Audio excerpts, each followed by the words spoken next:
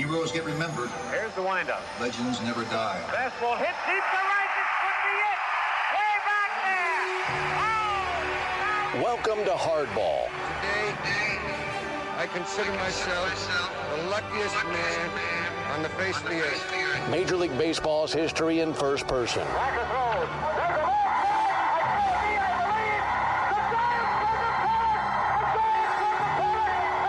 Conversations that span almost 20 years. It is 9:46 p.m. with the men who saw and made that history. Sandy into his windup. Here's the pitch. Many of whom are no longer with us. Swung on and missed a perfect game. Stories from the 1930s.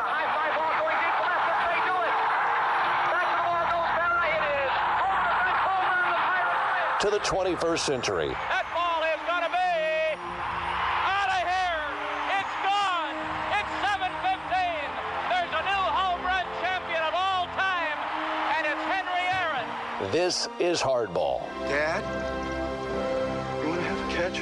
Welcome into Hardball. My name is Chris Domino, and this is our continued trip around Major League Baseball through the eyes and words of those who played the game.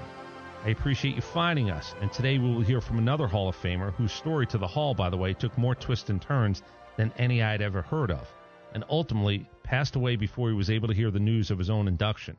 If you're tuning in for the first time, thanks. I hope you find this episode interesting enough to have you go subscribe to receive a notification when we post a new one, and have you go back and listen to previous conversations in the library. If you are already a subscriber, thanks again, and appreciate any opportunity you have to spread the word to other baseball fans you may know. If you can take a second and rate and review if you listen on Apple, that will also help spread the word a little bit more.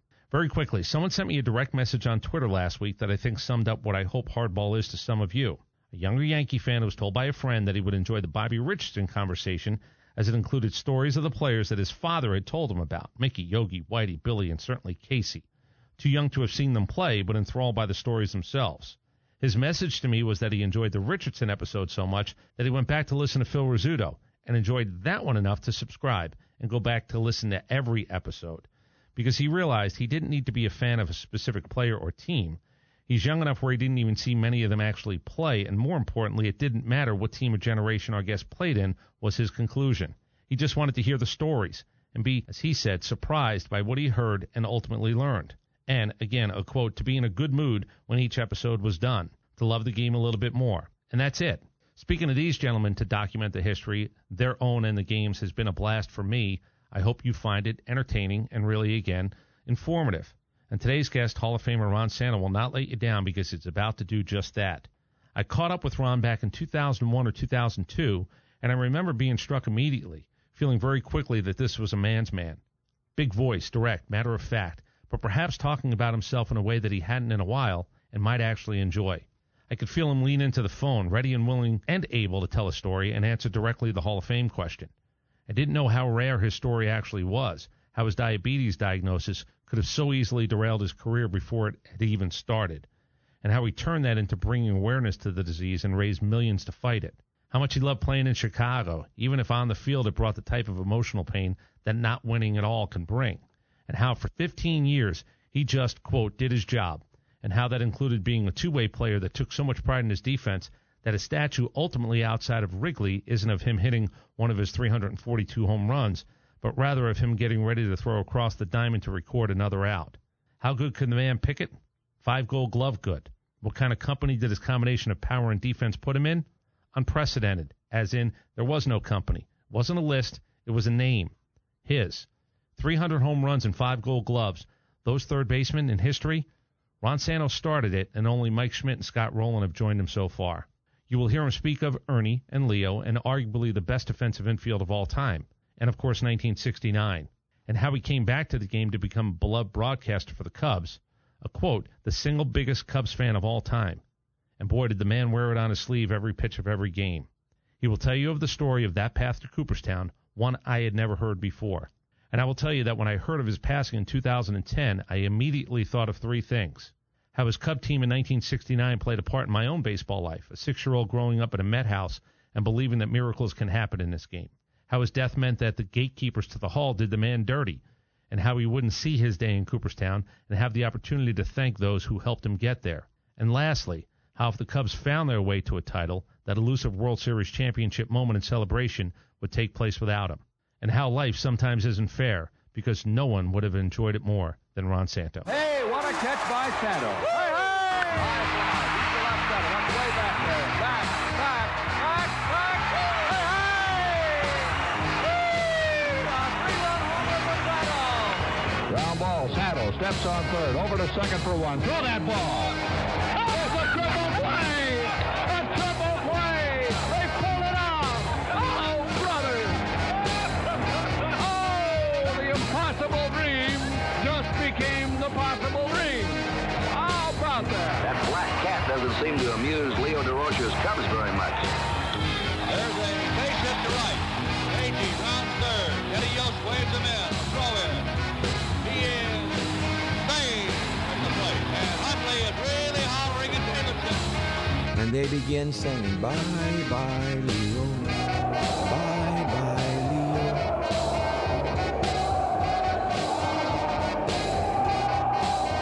We hate to see you go. Tonight on Hardball's Legends of the Game, we are joined by a gentleman we have not yet had the pleasure to speak to.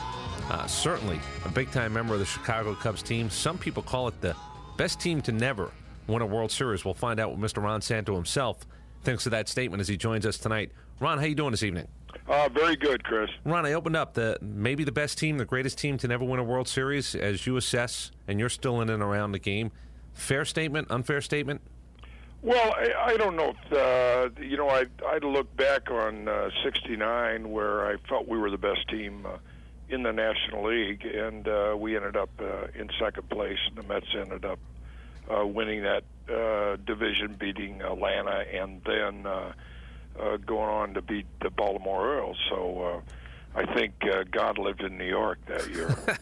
And a lot of people have talked about the how and why of that 69 season in particular. Yeah. We'll get to that in a couple of seconds. Let me ask you a few questions about yourself, though. Signed at, 18, right out of high school? Yes. Where were you found, scouted? How did that actually Seattle, Washington. I was born and raised, and I was scouted there. In fact, at that particular time, there were 16 major league teams.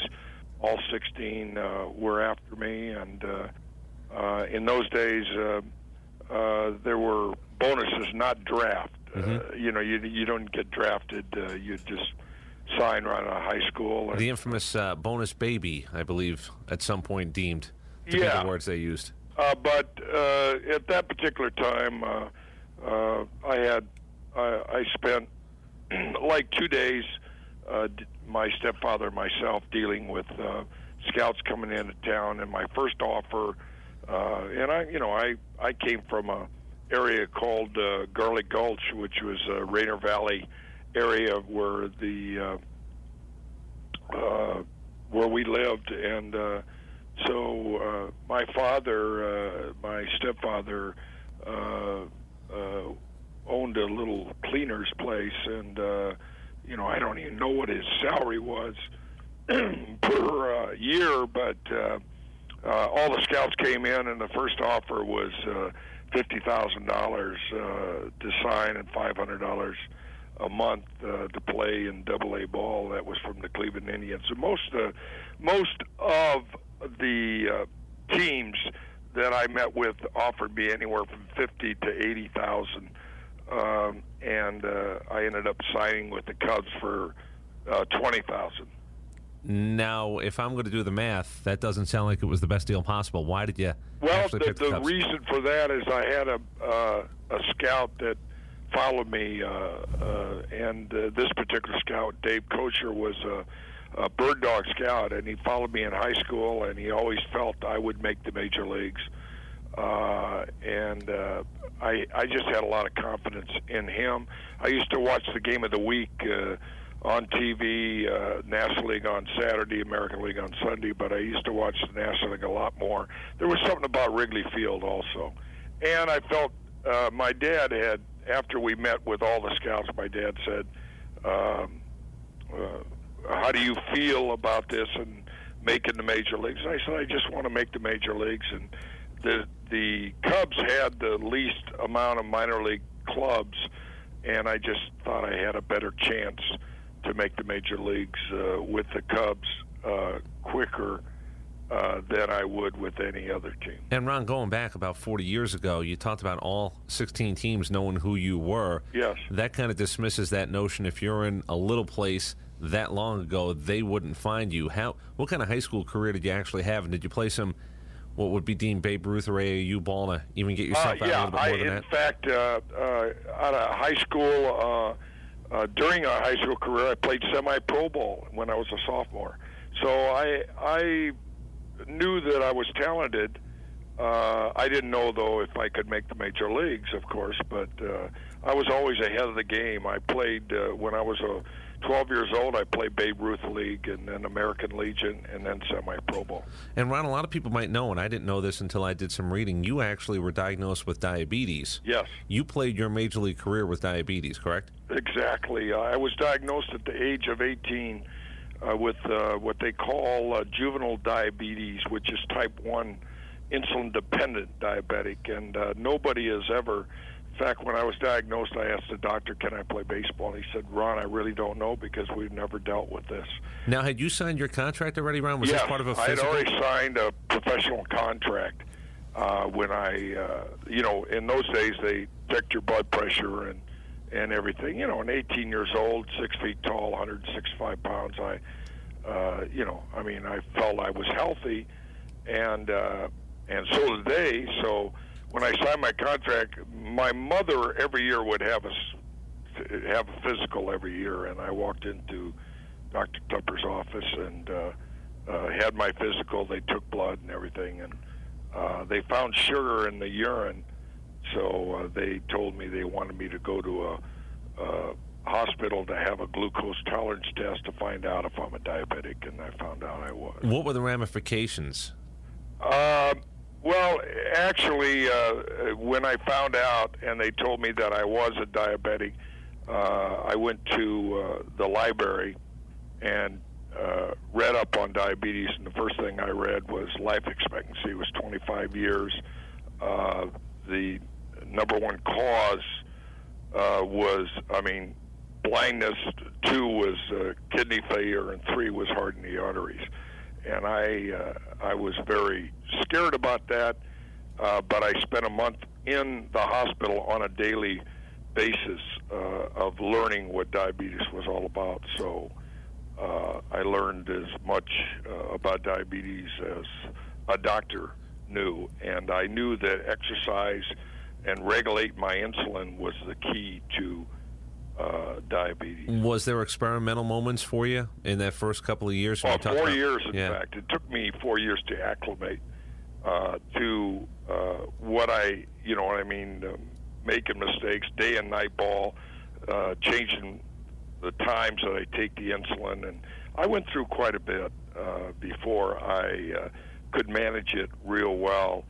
And even though I managed it well, I still feel, Chris, that through my career, 15 years in the big leagues, I put up some big numbers, but there was no doubt in my mind that I had the ability, that baseball was easy for me, but diabetes made it a little more difficult because there'd be days I'd be out there that my blood sugars were low, even though I couldn't tell, so I wasn't using all my faculties. So I'm not making any excuses, but I do believe that if I didn't have diabetes, the numbers I put up, I probably would have put up bigger numbers and probably played longer. We are talking to Ron Santo tonight on the Legends of the Game hardball version, talking and trying to track down as many guys who played in different eras as possible. Now, Ron, let's talk a little bit about the time that you played and who you played with. You come up June 26, 1960, Major League debut, correct? Yeah, 20 years old. How'd you do that day? I went 4 for 7 with 5 RBIs, and we beat the Pittsburgh Pirates. The Cubs were in a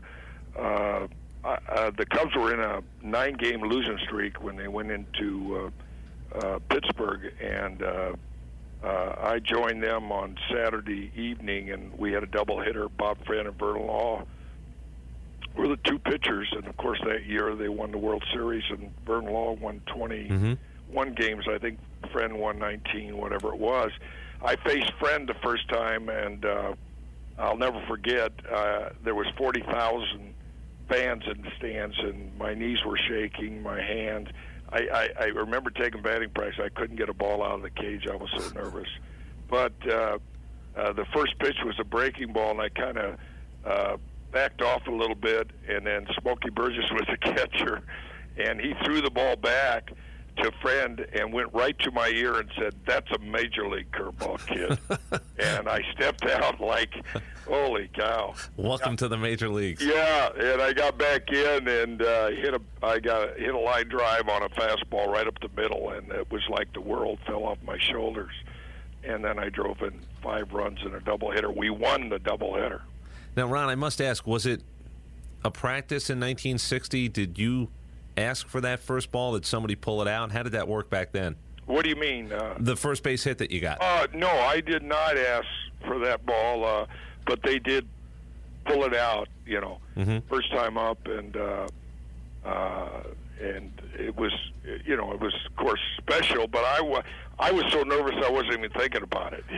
Were you nervous enough, worried about the hole? I'm going to get picked off. I've got to make sure I don't want it too far. No.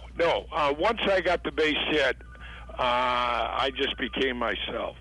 We're talking to Ron Santo tonight on Legends of the Game. Now, Ron, you talked about your career and your numbers, and I've been doing some reading when I knew that I wanted to contact you. I can say it. Will you say it?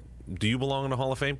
Yeah, I feel I do, and the reason I say that is the fact that when my career was coming to an end, that's all the writers were talking about, that I had Hall of Fame numbers and I would be in the Hall of Fame, and then when I retired, and you got to wait 5 years, I didn't even, Chris, get 5% of the vote to get on the ballot. I was devastated, and I've always been a player that spoke my mind and was an emotional type guy. I was so devastated that I just sat back and I couldn't believe that I didn't get on. And then 5 years later, I get a letter. 5 years later, and after my first 5 years, that's 10 years I was out of the game, and apologizing and reinstating me back on to the ballot. And then I had the 15 years. But what was the apology? I mean, it was like we made a mistake, and. So now you're out of sight and out of mind for 5 years on top of the 5 mandatory. You think that's what I'm saying? Yeah. It's funny how if you're judged right away, I feel very strongly that I was an impact player. I hit fourth my whole career. I hit between Billy Williams and Ernie Banks, and I was a consistent player. I made all the plays at third. As I told you, it was a gift, and I played hard, and I played the game the way it should be played, and the numbers that I put up are Hall of Fame numbers as far as I'm concerned, of over 300 home runs and averaging 90 RBIs a year. Which a lot of people around, as I looked at your numbers, it's easy sometimes to say, okay, what are the numbers in totality? But the one that really stuck out to me, and I don't know if this is the one that you would agree with me, is the most least known fact. You averaged more RBIs a year than Mike Schmidt did for his career. Yeah. Now, do you think, I don't know, 1 out of 10, 1 out of 20, 1 out of 50 baseball fans would know that? No. I don't think so either. No, and and the other thing, Chris, is, when I first came up, your peers voted, players voted if you're an all-star. I made 9 all-star games, and that in itself is telling me what the players I played against thought of me. And 5 Gold Gloves on top of that, correct? And 5 Gold Gloves, yes. And now I'm going to be eligible, Chris, next year for the Veterans Committee for the first year. And these are my peers, so I feel better about it. I was very disappointed I didn't make the Riders, but also... would it almost be more special if the veterans put you in? Absolutely. And there's only I've had a wonderful career and a wonderful life. I've done well outside of baseball, when I retired, I mean, to be honest with you, I had a 2-year contract with the White Sox, but the first year I was disappointed, and I was only going to play a couple more years when I was traded. And I had the 5 and 10, which I exercised. You were the first guy to actually do that. do Yeah, I was the first that. one. In fact, they call it the Santo Claus.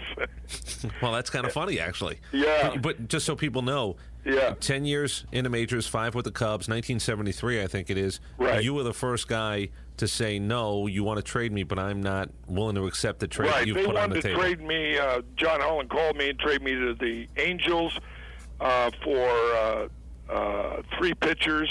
And I said to John, no, John, I'm not going to move my family. And I was in business at that time, Chris. I had pizzerias outside of baseball. I was making as much money off the field as I was on the field. Is I that was why you making over $100,000. Is that why you said yes to the White Sox so you could stay in That's town? why I said yes to the White Sox and stay in Chicago. Hey, Ron, can I ask, people talk about, a guy who's a Red Sox, then he goes to the Yankee. If a guy's a Yankee, then he goes to the Mets. What happened in the town when you get traded to the White Sox? Was there a line? Did Cubs fans then write you off, or was it? Not at all. They did not write me off.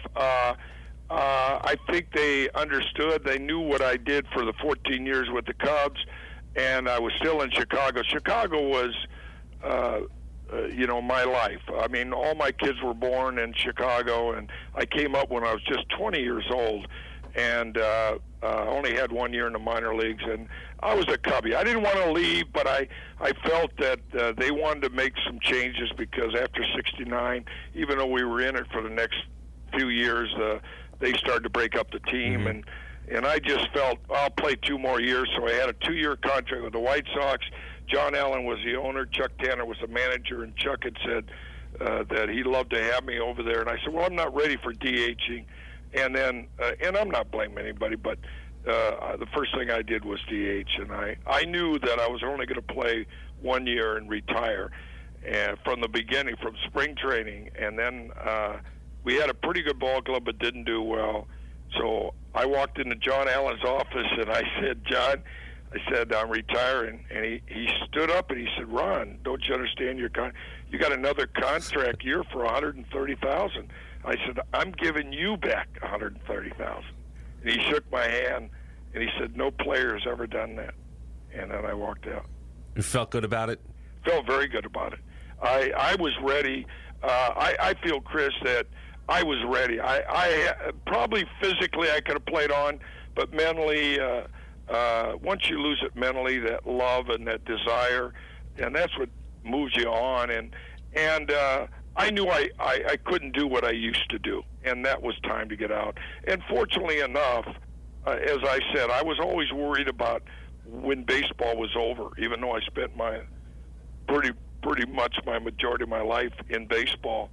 I just always worried about it, and because I had looked at businesses during my career, and I was successful, and now I wasn't going to go from a salary that in those days players probably the highest salary they'll ever make in those days. It's not like today. But we had 1-year contracts, but I was making as much money off the field as I was on. So that helped me make a decision. Finishing up with Ron Santo tonight. Ron, I've got to ask you about a few of the people you were around in Chicago, and then just a couple of other people in baseball at the time. When you came up, you're playing third base. Is Ernie still playing shortstop, or is he moved over? In fact, Ernie, in those days, Chris, Ernie was the only guy that really talked to me because, there was only 8 teams in the National League, 8 in the American League, and every team had 20 minor league teams. And so when a kid came up from the minor leagues, especially at my age at 20, you had to prove you could play. They didn't talk to you. You were taking somebody else's job that was a teammate of theirs. And once you proved that you could play, because when I came up, nobody came up and said, hey, nice to have you here. But when I was sitting on the bench after hitting, I was in awe. Ernie sat next to me, and he said, you nervous, kid? And I said, oh, boy, am I ever. And he said, well, look at Bob Friend and Vernon Law as AAA pitchers. And I said, that's easy for you to say. But he was wonderful. And that Ernie really was a big reason that I went with the Cubs, because I used to watch him on the game of the week in Wrigley Field, and so I was very excited to... Something a little bit more magical about that team in that place than perhaps some of the other people that wanted you? Pardon me? Was there something a little bit more magical about the C on the jersey, Ernie Banks, Wrigley Field? Oh, absolutely. Yeah. And it still is. I mean, I've been broadcasting for 12 years, and I feel like I'm still on the field, which is so wonderful. It's just a place that you be on the road for 10 days, you be tired, you come home, you move to another level in Wrigley Field. It's the greatest ballpark I've ever been in, and there's so much electricity in that ballpark. What do you think about Leo Durocher? I respected Leo Durocher. I don't think too many people liked Leo, but I respected him very much. I loved the way he was. He was going to win under any conditions, and we had our times, but we were both very competitive. I thought he did a great job. He's the one that turned us around. He came up in '66, and we were all in awe of him. And then he said, we're not a 8th place team. We ended up 10th that year. But then the next year we ended up 3rd. I mean, from then on, that team started to get respect. I could see the difference. And Billy Williams? And Billy's the best. Best left-handed hitter, Chris. There's no doubt in my mind. I hit behind him. Billy and I, in fact, I don't know if you know this, played in Double-A ball together. And Billy and I have the most games played as teammates in baseball. I did not know that. Yeah, over 2,000. Now, did you guys both hit a big home run on the same day in the early 70s? Was there a historical significance to both of you getting to 20 home runs on the same day, or was that something that I read? I don't recall that, but this guy was the best left-handed hitter I've ever seen. And this guy would walk to the plate, Billy, and he's a dear friend of mine. I mean, we're very close. Our families are close, and we're together again. You know, this is what's so wonderful. He's a coach here, and I'm broadcasting. But he would just always spit and then hit it. I don't care if the wind was blowing or not. He'd hit it. Well, actually, you know what? I was kind of right. September 19th, 1973. This is what it says. You guys both hit your 20th homer of the season, 8-6 win over Montreal. 325 for you, 376 for Williams on that date. You were celebrating more than 2,000 games together as teammates. So yes, you were right. You were together for a long time. Okay. Now I got to ask you a couple other things as we finish up with Ron Santo. And Ron, I do appreciate it. Oh, sure. The infamous Black Cat incident, where were you on the bench in Shea Stadium? No, I was on deck. That cat came out of nowhere underneath the stands, evidently. I see this black cat. It walks around me. Do you understand? It's like taking a horseshoe. He comes out from the dugout. He walks around me. I watch him. Then he walks right to the dugout and looks at Leo Durocher. Leo was standing on the end of the dugout and then goes underneath, back underneath. You guys are done at that point. Huh? You guys were done at that point. Well, we weren't done at that point, but it was sure different. I mean, it was something that you were going to think about. Now, do you think it was a plant? Do you think somebody in the Mets threw that cat out there? No. No, you just think it happened? I think that cat lived in that ballpark and just decided to come out at that particular time. Now, you can laugh about it now, and I've talked to a couple of your teammates. As a matter of fact, I don't think Billy Williams doesn't much laugh about this, I don't think. But 1969 did not work out the way that you guys thought it was going to. Oh, what? It did not work out the way that you thought it was going to. There was, as I told you, Chris, we were the best team. There was no doubt about it. And but look at that Met team, and you could say the pitching staff, but they had Cleon Jones and Tommy Agee that could play every day for anybody. But you look at the rest of that ball club that they platooned all the time. Cranepool, Garrett, Bobby File, and... Oh, absolutely. I mean, there was just guys that were not everyday players, and after that year, they kind of broke up. But the pitching was great. But also, what I felt is nobody realizes they won 35 out of 49 ball games the last month and a half. And they had to chase you down, and they did it. And they did it. Hey, Ron, let me ask you, too, real quick. Leo DeRocha, the special Shot Heard Around the World, I don't know if you had a chance to see it on HBO. No. Talking about the 51 season, the stealing signs. Oh, yeah, I've seen that. Yeah. The gentleman who brought that telescope over was actually a Chicago Cub who his son says was stealing signs out of the scoreboard in Wrigley. Any of that going on at all? No. There was none of that I was aware of, and believe me when I tell you that. I know they talked about that, but think about this.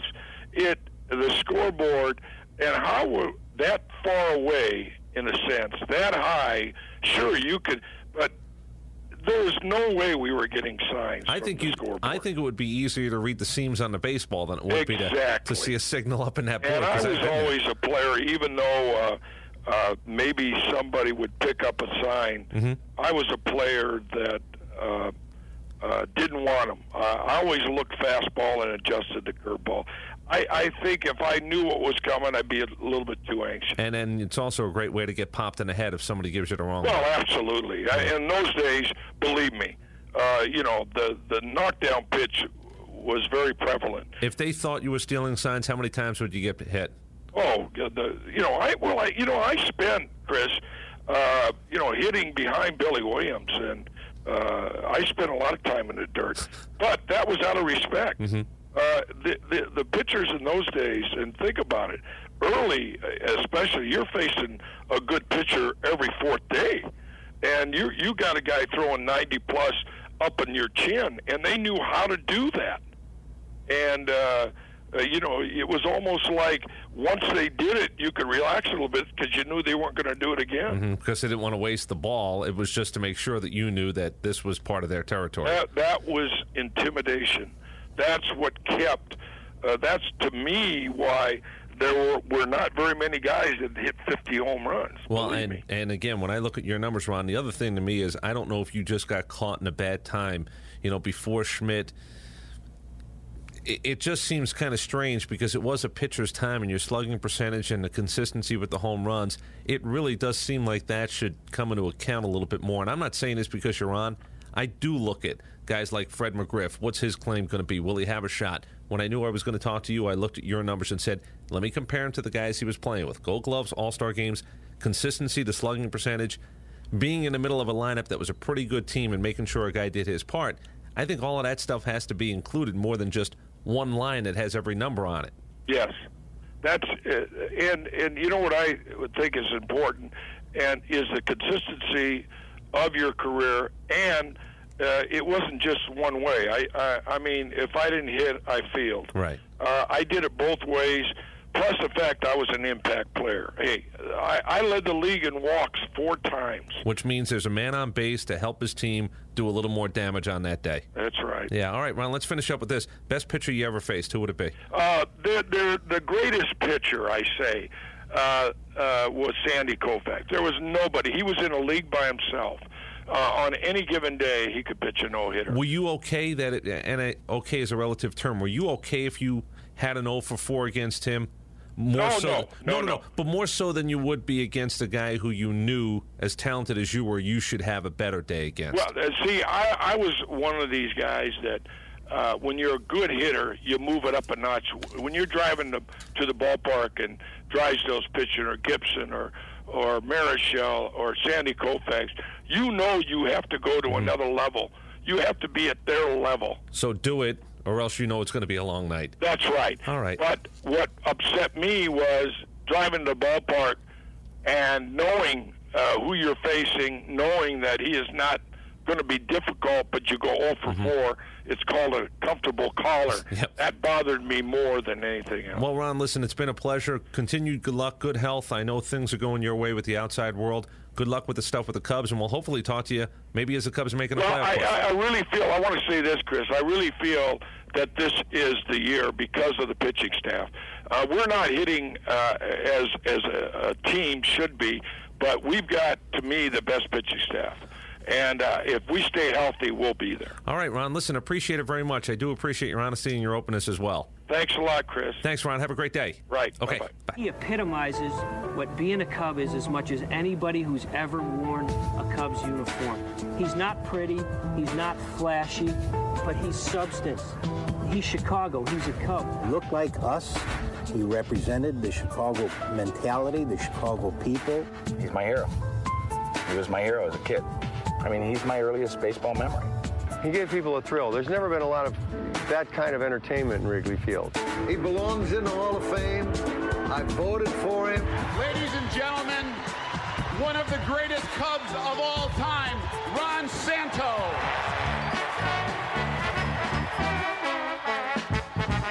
Hey, hey, holy mackerel, no doubt about it. The Cubs are on their way. The Cubs are gonna hit today. They're gonna pitch today. They're gonna field today. Come what may, the Cubs are gonna win today. Hey, hey, holy mackerel, no doubt about it. The Cubs are on their way. They got the hustle. They got the muscle. The Chicago Cubs are on their way. When I was told that they were going to retire my number, and I mean this sincerely, I thought I had to get into the Hall of Fame to have that done, because this flag hanging there down the left field line means more to me than the Hall of Fame. That is my Hall of Fame. I know this. We got here this year. It couldn't have happened at a better time, and we're going to go all the way. I thank all of you. I love you. Hey, hey, holy mackerel, no doubt about it. The Cubs are on their way. The Cubs are gonna hit today. They're gonna pitch today. They're gonna field today. Come what may, the Cubs are gonna win today. Hey, hey, holy mackerel, no doubt about it. The Cubs are on their way. They got the hustle. They got the muscle. The Chicago Cubs have come